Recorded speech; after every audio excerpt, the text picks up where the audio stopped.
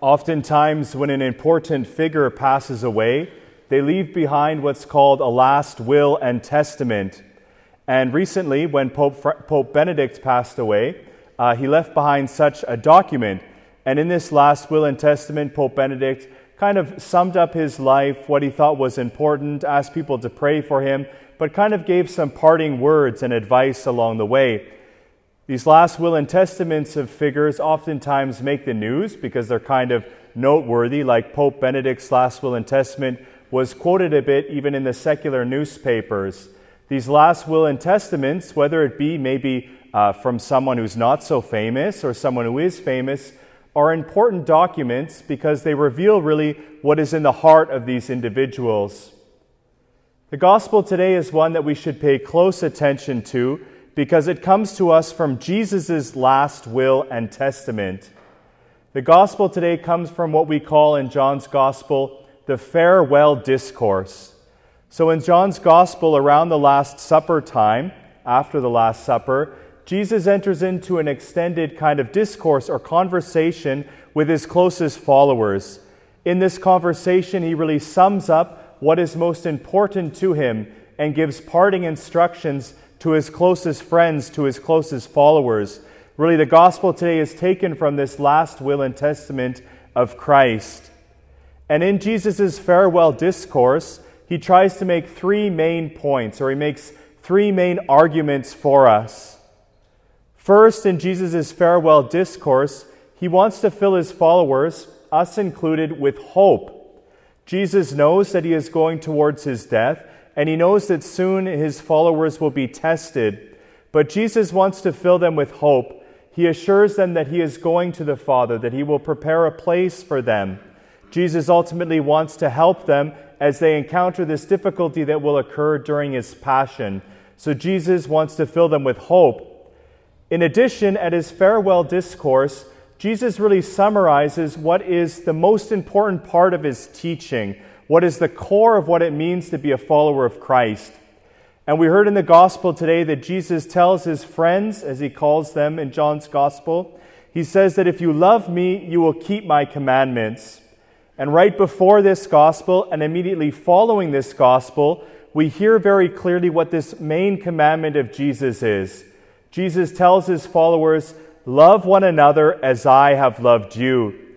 In this last will and testament from Christ, Jesus gets very, very clear. He kind of cuts to the heart of what it means to be his followers. We're called to love others as Christ has loved us.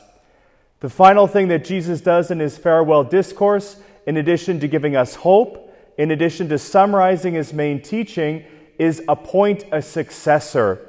And we heard about this in the gospel today. Jesus says he's going to his Father, but he's going to send us the advocate, which is also called in John's gospel the Paraclete, the one who is called alongside us to be with us, the Holy Spirit.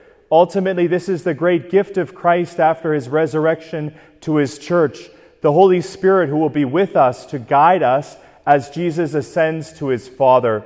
So this gospel today is very important because it contains this last will and testament of Christ.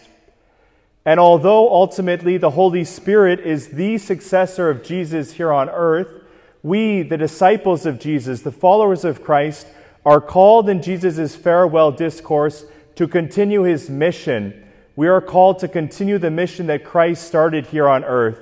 We are to be ultimately his successors. We find this kind of theme throughout the Bible. Whether it's in the Old Testament or the New Testament, we see that leaders oftentimes, before their death, appoint someone who will carry on their mission. So in the Torah, for example, we see that Moses ultimately will appoint Joshua to be his successor, to carry out his mission. In the New Testament, we see that Paul chooses Timothy in a special way, among others, to continue the mission that he started. And for Jesus Christ, he entrusts his mission to love, to build up the kingdom in this world to his church. As St. Paul teaches us, we are the body of Christ. We are Christ's presence here on earth. We are the ones ultimately who continue this mission that Christ called us to do. And we, the body of Christ, are animated, kept together by the Holy Spirit. The Holy Spirit is like the blood, the lifeblood that flows through us, keeping us together, keeping us on track to follow this mission of Jesus. We then, in this farewell discourse, are charged by Christ to continue his mission. And as I mentioned, Jesus, in his farewell discourse, makes it clear. Our mission ultimately is to love as Christ has loved us.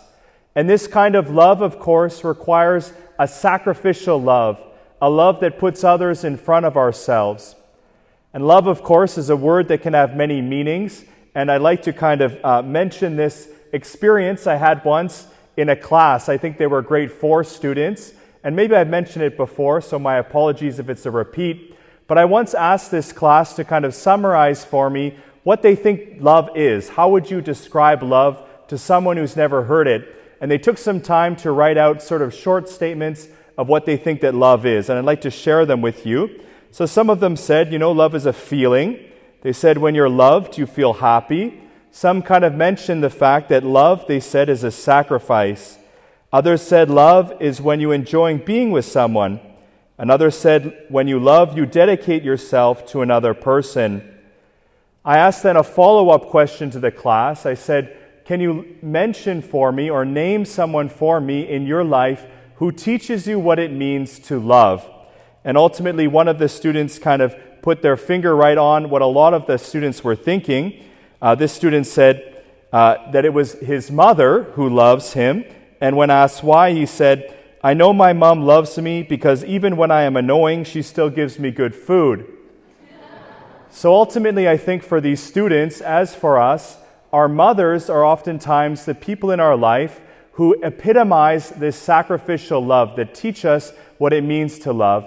And of course, this weekend we celebrate Mother's Day. We want to pray for and honor all mothers in our community, those who are here with us, those who have passed away. But I think for so many of us, it was our mothers who taught us really what it means to love, to put others in front of ourselves, to seek the good of other people. One definition of love, ultimately, is to will the good of another.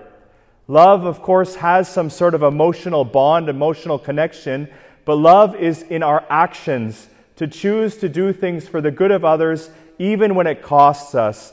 This ultimately is the love that mothers showed. This is the love that Jesus Christ showed for us. And I came across recently a beautiful quote from Rudyard Kipling. He said, God couldn't be everywhere, so he gave us mothers. Kind of a beautiful sentiment, I think, to consider, especially on this Mother's Day.